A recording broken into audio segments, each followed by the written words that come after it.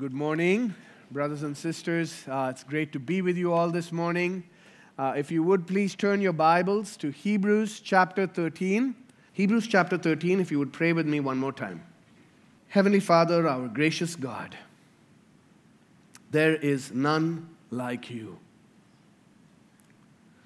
You are the source of life and light, and apart from you, we have no hope. And so we pray, O Lord, that you would hear our prayers this morning, open the eyes of our hearts to behold your glorious Son, our Lord Jesus Christ, and that you would work in us that which is pleasing in your sight to make us more like Christ, to shape our minds according to your word. Speak, O Lord. We have come to hear you. In Jesus' name, amen. A successful man, the famous Hollywood star of the 20th century once said, Lana Turner, she said, "A successful man is one who makes more money than his wife can spend.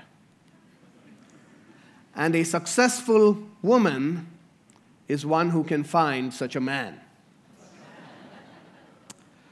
Our world revolves around these two things. We live in a world that revolves around sex and money.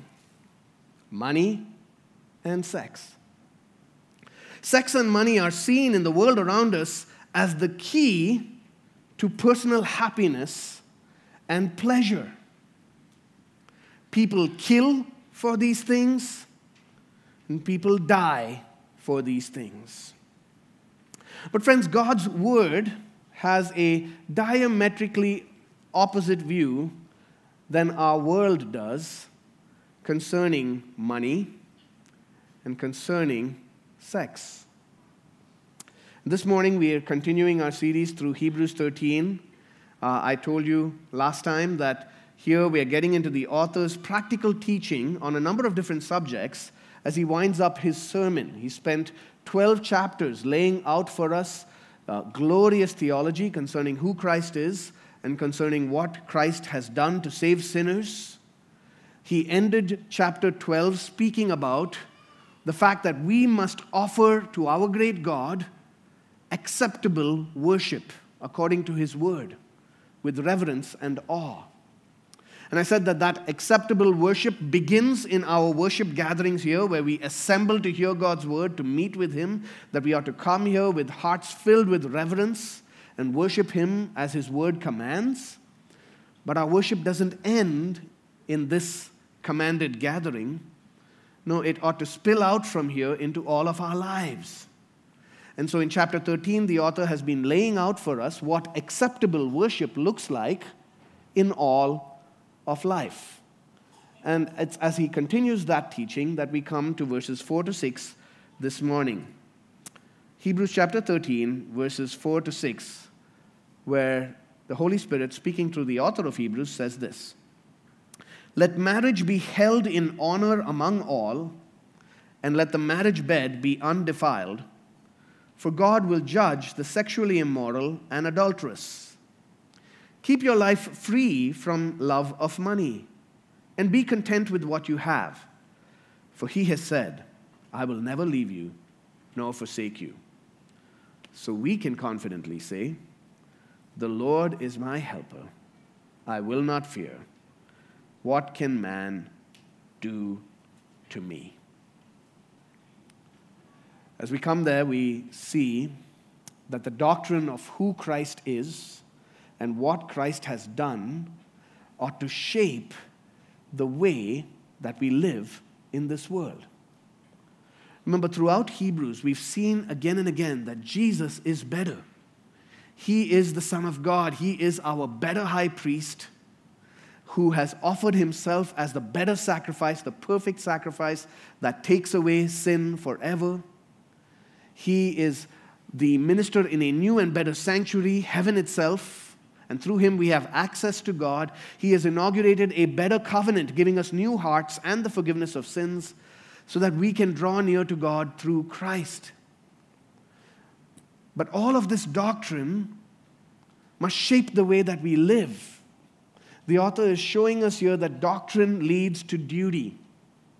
And you might remember the context of Hebrews, that these people who received this teaching, it was originally a sermon. This guy who wrote it was a concerned pastor preaching to a congregation of Christians, Jewish background Christians who were tempted to go astray. They were facing persecution. They were facing afflictions for their faith on all sides. They were surrounded by a world that was filled with all kinds of immorality and greed. And when you're facing a lot of affliction, you can begin to waver. They had begun to waver. Some of them had grown sluggish. They were tempted to abandon the faith. Not only that, you can forget the basics of Christian living and what it means to live as a believer in Christ, as a child of God in this world. Of course, the society around them was filled with all kinds of evil, no different from the world that we live in. Every street corner was filled with sexual immorality. People's main goal in life was greed and their own glory. And in the midst of those trials, their trials, and living in this evil world, some of these believers were shaken. They had forgotten the basics of what it means to follow Christ. And so the author has been reminding them. We saw last week, he reminded them of how brotherly love should be lived out in community. This week, he's speaking to them and to us concerning these two areas of vital importance in the Christian life: marriage and money. My prayer is, as we look at his teaching this morning, that our hearts would grow in reverence for God and in such confidence in who God is that we would live according to his word with regard to marriage, our marriages, and our money. In other words, our goal is that we would live lives of acceptable worship in how we think about marriage and money. So as we look at the text, you'll really see here there are two commands, and for each of these commands, he gives us reasons, and those reasons are rooted in the character of God. So our first command is that we must guard the honor of marriage. We must guard the honor of marriage. Look at verse 4. Let marriage be held in honor among all, and let the marriage bed be undefiled, for God will judge the sexually immoral and adulterous. So who is responsible to hold marriage in honor, to make sure that marriage is honored? It's all of us, the church. And as one pastor has said, a great measure for the spiritual health of a congregation is the health of its marriages. See, friends, God is very, very concerned about marriage as an institution, being honored, being preserved, being treasured. He created marriage. Marriage is not something that human beings and societies decided to come up with over the years of history. They decided this might be a good idea for families to get together and live like this. No, marriage was God's idea. He created it in the very beginning, as we just heard read from Genesis chapter 2. It goes all the way back to God's original design and his creation. He created and designed that one man and one woman would unite to one another in covenant for life. And this is God's design as a picture, as an icon of what his relationship with his people would be. Ephesians chapter 5, Paul tells us that God intends marriage to be a picture of Christ and his church. That in the way that a husband and wife come together, and a husband lays down his life and sacrificially loves and leads his wife, and a way that the wife submits to her husband and they unite for life and display love towards one another. That's intended to be a picture of the Son of God himself, leaving his glory, coming to us, laying down his life, pouring out his blood as a sacrifice for sinners, and taking to himself a people who would be his bride, his church, and uniting to them forever. And so, friends, marriage is really about the gospel.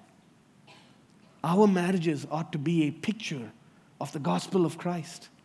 And so it is incumbent upon us, it is our obligation, our responsibility as individual Christians, as a church, to honor this institution of marriage, to keep holy this institution of marriage, to guard the institution of marriage, to hold up marriage before the world around us as God's good creation for mankind in this life. And to say, even as in different cultures now, we're seeing redefinitions of what marriage is and perversions of what marriage is, or other cultures that entirely disregard God's law concerning marriage altogether, it's our responsibility as the people of God, as the church of God, to say, this is God's design. One man, one woman, for life, till death do us apart. And God has instituted this for humanity to flourish. And when we tamper with his design or we rebel against it, it will lead to destruction and devastation. This is why our covenant as a church, the covenant that all of us have made as members of ECC, our ECC covenant says, we will honor marriage as a sacred covenant between a man and a woman. That's coming straight out of Hebrews 13. It's our responsibility to guard the honor of marriage. That means that we, the church, are responsible to ensure that the married couples among us honor the vows that they have taken to each other before God. It means that we as a church make a stand against such heinous evils like domestic abuse. It means that we as a church and as individual Christians, that we must hold the line, the biblical line, on issues of divorce and remarriage, that we clearly declare and state what the Bible states on the permanency of the covenant bond of marriage, which biblically can only be broken for sexual immorality or abandonment.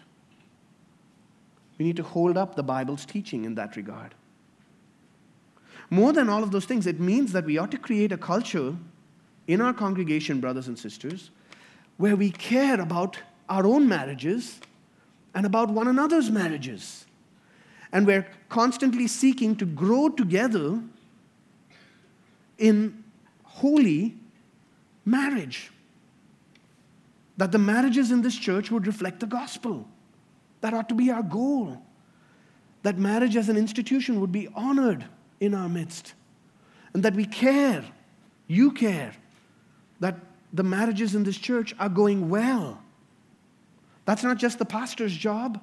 That's all of our job together. Some of the difficulties and great trials of the past month ought to caution us and to remind us to be careful to honor marriage. And that includes maintaining appropriate boundaries in our friendships with those who are not our spouse, with members of the opposite sex, so that marriage is honored in our lives and we give no room for unhealthy relationships to form. It means that we also learn that we should be reminded that we ought to be sensitive to one another's wisdom and reproof. That you're willing to listen when someone talks to you and tells you, hey, I'm a bit concerned about the extent of your friendship with this person who is not your spouse. We need to be able to listen to one another say things like that. We ought to have a culture where we are loving each other enough to be able to say things like that to each other.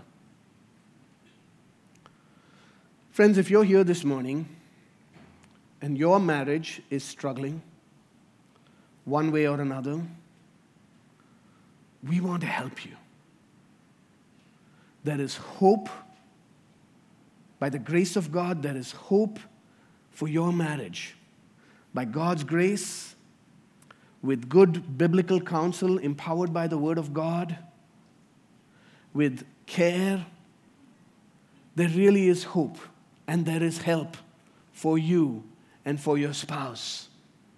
There are many brothers and sisters here in this congregation who are living testimonies of that, who can testify of how their marriages have been helped and have grown through good pastoral care, through the love of other brothers and sisters in community, through the power of God's word working in their lives. It would be our honor, it is our privilege, it is our deep concern to help you. So please let us know if you are struggling, if your marriage is struggling, if you're noticing cracks in your marriage relationship, come to us. We want to care for you. Send us an email at pastors@eccad.org, or even better, right after this service, please go find an elder, find one of us elders, come talk to us. We want to help you. And there is help, and there is grace, and there can be hope. Notice the second part of the author's command there in verse 4. Verse 4, he says, let the marriage bed be undefiled. He's not saying don't spill coffee on your sheets. He's speaking of sexual purity. He's saying there should be no stain, nothing unclean permitted to defile the holiness of sexual union within marriage. They lived in a culture just like we live in a culture, and many of our cultures, where sexual immorality was no big deal. It was rampant. And in that culture, Christians particularly stood out. They shone like a light in the midst of a dark world for the way that they preserved sexual purity, where it was reserved for a husband and a wife to enjoy within marriage.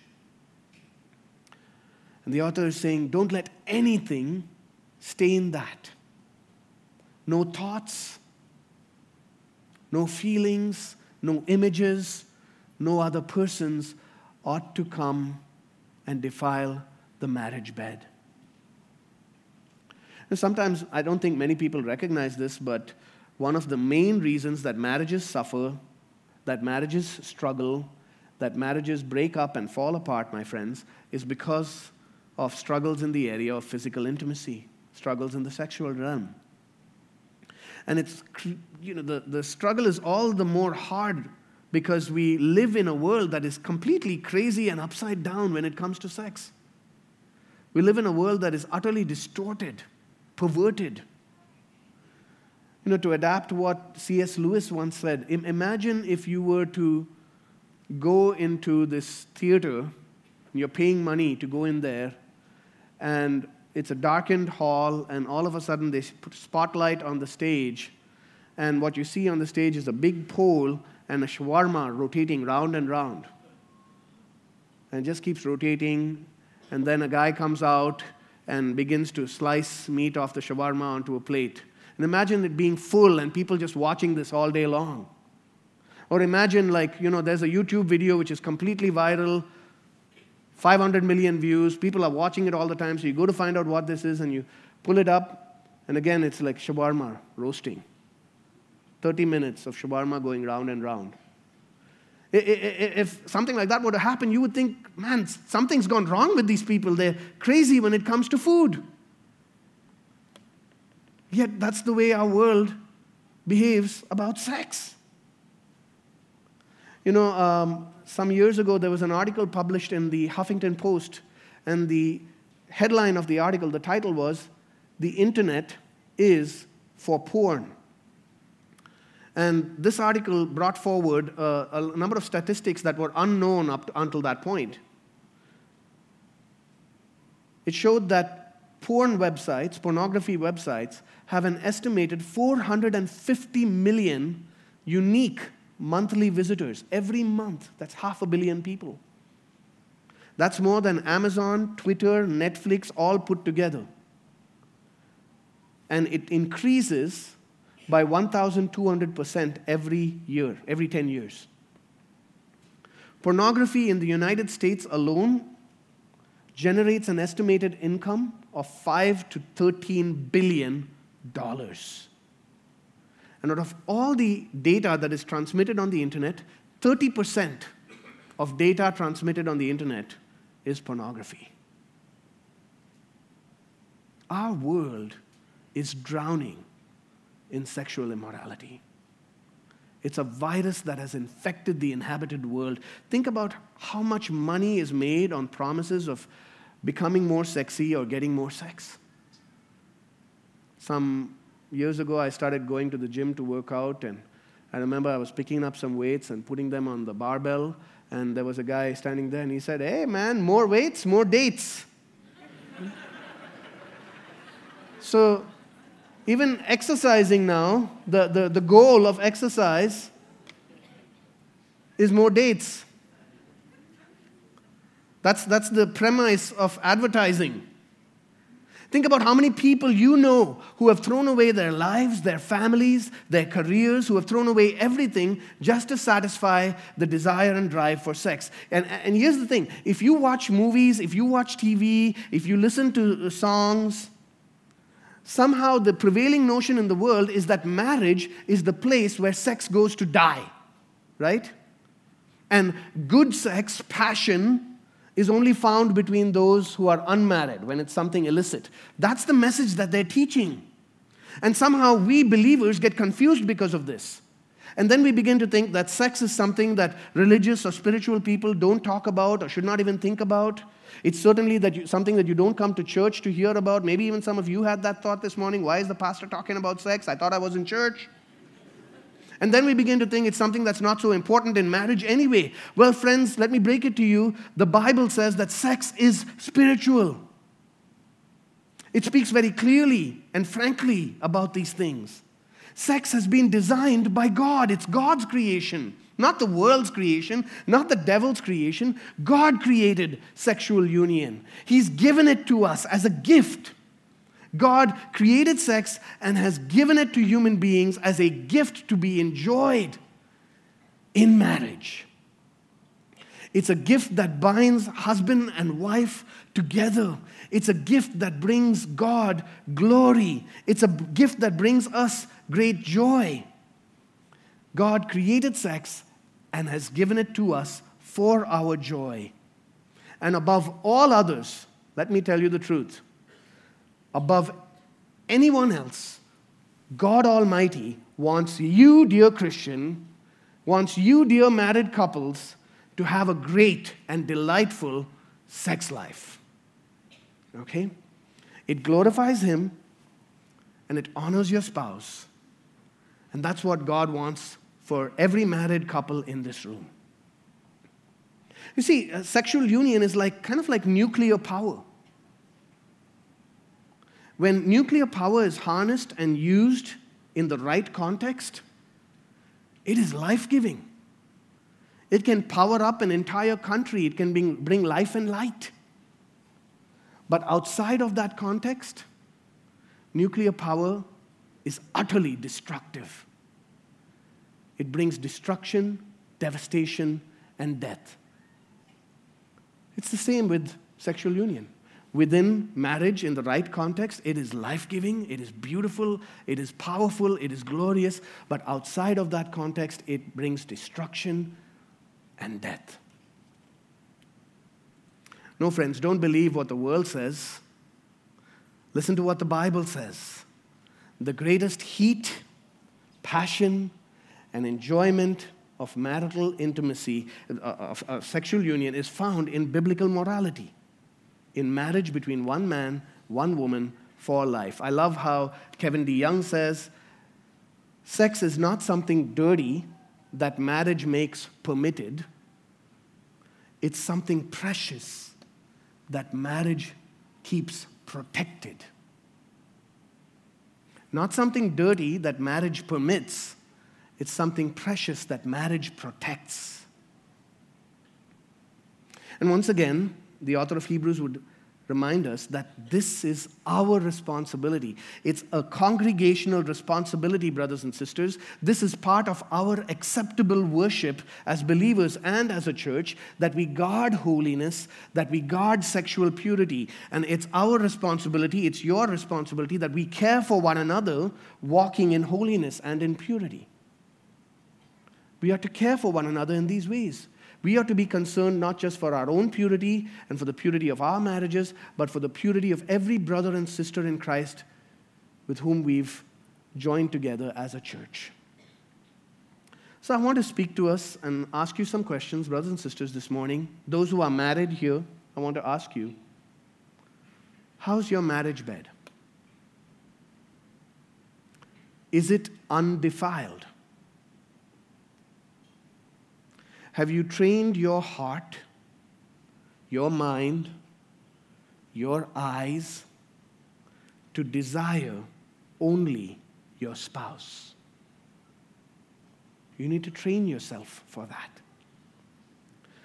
Have you reserved your body exclusively for the one to whom you have pledged yourself before God in covenant? Have you reserved your body and your heart for exclusively that person? I want to speak to the singles this morning. My single brothers and sisters. The command to honor marriage is for all of us. I want to ask you, are you honoring marriage?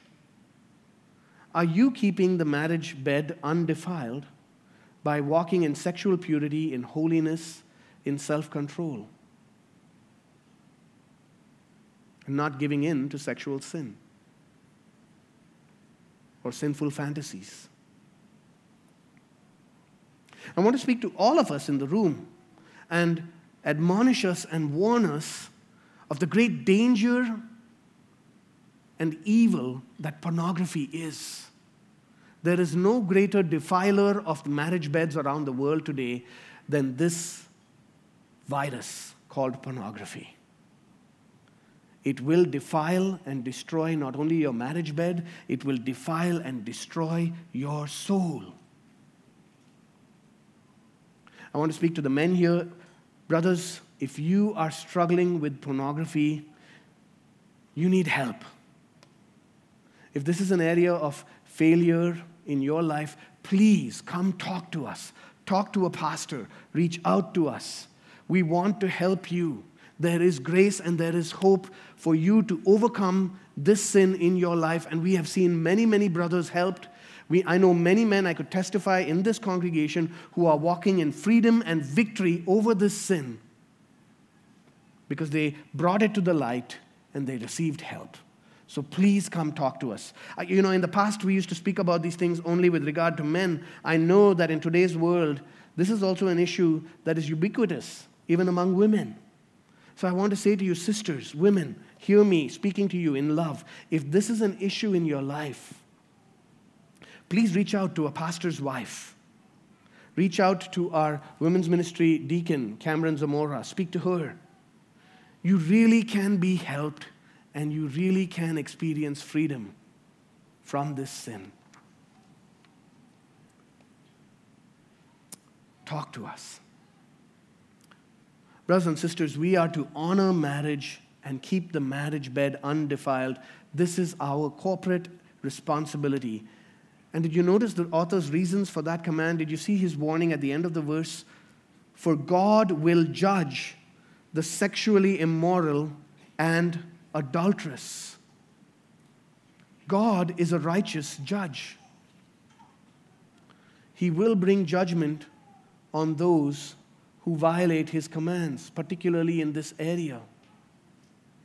If you're here this morning and you're walking secretly in sexual sin, please be aware of this.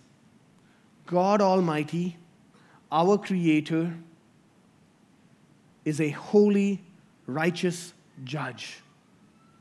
He knows all things.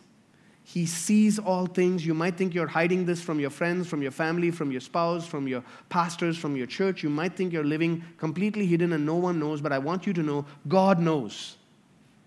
And He will bring judgment upon all who violate the sanctity of marriage and on all those who live in sexual immorality. The Bible says the sexually immoral will not inherit the kingdom of God. But if that's you, if you're here and you feel defiled, fallen, sexually broken, cumbered with the guilt of sexual sin, be reminded that this holy, righteous God is also a gracious, compassionate, merciful God towards sinners. And He has acted in Christ to save us from our sin. That's the whole story of this letter of Hebrews, that God sent His Son looking upon us in mercy, even while we were dead in our sins. He sent His own Son, our Lord Jesus Christ. God the Son took on flesh, the one who is fully God, able to save us, and fully man, able to be our representative, to be our substitute. He became our merciful high priest, who is like us in every way, yet without sin. Hebrews 7 says that He is holy, innocent, undefiled. He lived in perfect purity His whole life, never sinning, never failing. He is our perfect representative. He went to the cross. He offered Himself as the perfect sacrifice. He shed His blood, taking upon Himself the penalty and the judgment that sinners deserve, that all of us who have been sexually immoral deserve. He took upon Himself the judgment due to those who are sexually immoral. And He died. He died, giving Himself as the perfect sacrifice, rose again from the dead, defeating death and sin. And now He gives full forgiveness of sins and freedom from sin to all who turn from sin and trust in Him. In this great high priest, our Lord Jesus Christ, there is mercy and grace to help in time of need. In this great high priest, the Lord Jesus Christ, in His perfect sacrifice, there is complete cleansing. He has offered Himself once for all to take away sin forever. And our defiled hearts can be cleansed, made spotless, pure, and clean by this glorious Christ. So I want to call you and invite you on His behalf to come to Him. He stands with open arms, welcoming you to turn from your sin, to flee to Him. He is able to sympathize with your weakness, even with your temptation. And in Him, there's grace and mercy for sinners and help in time of need. So flee to Him today. Dear non-Christian friend, if you're here, flee to Christ. Receive mercy and grace as you've never known it before. Friends, in Christ, we have freedom from sin, but it begins with confessing our sin and bringing it to the light. So that's our first command there in Hebrews 13, that we must offer acceptable worship to God by guarding the honor of marriage. Our second command that the author gives us is another important earthly concern. Not only must we guard the honor of marriage, we must also guard our hearts from money. We must guard our hearts from money. Did you look at verses 5 and 6 there? Look at verse 5. He says, "Keep your life free from the love of money and be content with what you have." I'm going to share with you the words of the great teacher concerning money. Her name is Shania Twain. She says, "We live in a greedy little world that teaches every little boy and girl to earn as much as they can possibly and then turn around and spend it foolishly. We've created a credit card mess. We spend the money that we don't possess. Our religion is to go and blow it all, so it's shopping every Sunday at the mall. All we ever want is more, a lot more than we had before, so take me to the nearest store. Shania Twain is right. We live in a world that's obsessed with money, with stuff, with the accumulation of things. All we ever want is more, a lot more than we had before. And dear friends, this is a particular danger for us who live in this country. As expat Christians in the UAE, the fact is most of us who moved here, if you're honest, why did you move here? Most of us moved here to make more money than we were making back home. On the one hand, there's nothing wrong with making money, and there's nothing wrong with growing wealthy and stewarding your wealth well, receiving wealth as a gift from God. But the author of Hebrews wants to guard us from the dangerous mindset of greed and accumulation, of having never enough to satisfy. He wants to guard us not from money, but from the love of money. That desire for more. The Bible describes it as the root of all evil. 1 Timothy chapter 6, verses 9 and 10. Those who desire to be rich fall into temptation, into a snare, a trap, into many senseless and harmful desires that plunge people into ruin and destruction. For the love of money is a root of all kinds of evils. It is through this craving that some have wandered away from the faith and pierced themselves with many pangs.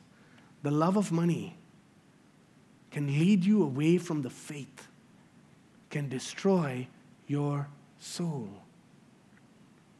This is why, by the way, at ECC we strongly teach against the so-called health, wealth, and prosperity gospel that is promoted around the world by a number of false teachers like Benny Hinn, Joel Osteen, Creflo Dollar, T.D. Jakes, Joyce Meyer, others in this part of the world like Chris Oyakhilome. They falsely teach that God has promised and guaranteed financial wealth and riches, monetary blessing to anyone who just has enough faith. They actually go directly against the teaching of the Bible by encouraging people to love money, to set our hearts on money and wealth and obtaining it, and they say you will if you just have enough faith. Whereas the authors of Scripture and the Bible tells us, Jesus tells us, where your treasure is, there your heart will be also. And we are warned and admonished to keep our lives free from the love of money, free from greed, to say the Lord is enough for me and to put our trust in Him and His promises. You want to guard your heart from the love of money? It's one of the great ways and one of the best ways that Scripture guides us and leads us to keep ourselves free from the love of money. One of the best ways to do that biblically is to generously give it away. Generously, sacrificially, regularly, give from what God gives to you, give it back to Him. Why has God ordained giving as an act of worship in Scripture? Why are we commanded to give generously, sacrificially, faithfully, regularly to our local church? To God's purposes. Well, God in His grace and mercy uses this gift of giving, us giving away what He gives us, He uses that to train our hearts to love Him more than we love money. Keep our lives free from the love of money. Notice what else he says there. It's not just don't love money, don't be greedy. No, he says in verse 5, be content with what you have. Be content with what you have. You know, in the 17th century, there was a pastor named Jeremiah Burroughs who wrote a classic book, and it was called The Rare Jewel of Christian Contentment. The rare jewel of Christian contentment. Contentment is a jewel. It's precious. It's a precious virtue. it's also rare. It's hard to find. There's a story told in ancient times of this king who was afflicted with a great sickness. And as he consulted different doctors and different wise men, how he would be cured of this sickness because it would lead to death, the wise men in his kingdom told him, you can be cured of this sickness if you wear the shirt of a contented man. So immediately, like all these stories, there begins a search throughout the kingdom. They're searching and searching for the man who is content because they want to get his shirt for the king. They go all the way to the edges of the kingdom. They find nobody. Every single person they meet is discontent. And then finally, on the outer edges of the kingdom, they find this one man who is truly content. But he had no shirt.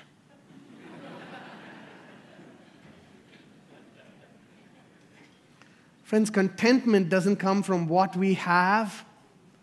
It comes from who we have. So let's look at our hearts this morning a little bit. Brothers and sisters, let's do some more heart surgery. Here are some questions to examine your heart and examine whether contentedness marks your life, whether your heart is at rest in God and His promises. I want to ask you, what are your dreams and ambitions? Is God in the picture? Is His glory your primary pursuit? Or is your primary pursuit financial security? Earning more money? The never-ending drive for more, a lot more than we had before. When you think about your family, your children, parents in the room, I want to ask you, what picture do you have in your mind when you think, I want to raise up successful kids? By what standards would you consider your kids successful in society? What do you desire the most right now? If the Lord were to tell you, you can have one thing, what would that be? What are you hoping for? What are you driving for? Is it a better job? A better career? Better possessions? A better bank account? A better life? Do you find yourself constantly craving for earthly pleasures, possessions, things that you don't have? Do you desire outward prosperity more than inner godliness? What are the primary factors that drive your life? Now, perhaps as you look into your heart, even as I've been asking these questions, you realize, wow, I am a pretty discontent person. Maybe the Lord is convicting you right now. I do fixate, that you do fixate a bit too much on money, on possessions, on the things of this world, the things of this life. You say, yes, they consume me. This rare jewel of Christian contentment. I'm so weary, I'm so tired. Where can I find this rare jewel of Christian contentment? Well, brothers and sisters, there's hope for us. Look at what the text says in verses 5 and 6. Be content with what you have, for He has said, I will never leave you nor forsake you. So we can confidently say, the Lord is my helper. I will not fear. What can man do to me? We will be content when we are less concerned about what we have and more concerned about who we have. We will be truly content when we know that we truly have God, the Lord, our Savior, our Creator, our refuge, our ever-present help in times of need. The Lord has promised that He will never leave us nor forsake us. The Lord has promised to be our helper, and when He is our helper, we have no need to fear the trials of this life because Jesus is enough. And you think about, again, the context of Hebrews. You think about this little church to whom this sermon was originally preached. They were constantly afflicted with storms, with trials. The police had come into some of their houses and taken away all their things. They had lost it. Some of them were in prison. They're living in the world where everyone was getting richer and going up and up. And here they are, the persecuted, downtrodden, afflicted in society, rejected by all and despised. And in the midst of all of those trials, as they lose their earthly possessions because of their faith, they're faced with one question. I've brought this question back again and again as we've looked through Hebrews. They were faced with one question. Is it really worth it to be a Christian? The author of Hebrews answers that question with one word. Christ. We have Christ. Brothers and sisters, we have Christ. The one who lived for us the perfect life. The one who went to the cross, took upon himself our judgment, our shame, who died for us. The one who bled for you, who rose from the dead and ascended into heaven, and right now is praying for you. The one who promises you that he will carry you to the end. He says, you have me. And even now, no matter how much you're struggling or suffering or wavering, he says, come to me. I will never leave you nor forsake you. Let's pray. Father, we thank you for our glorious Savior, our great high priest, who always lives to intercede for us, who has put away our sin by his sacrifice. We thank you that you have promised you will never leave us nor forsake us.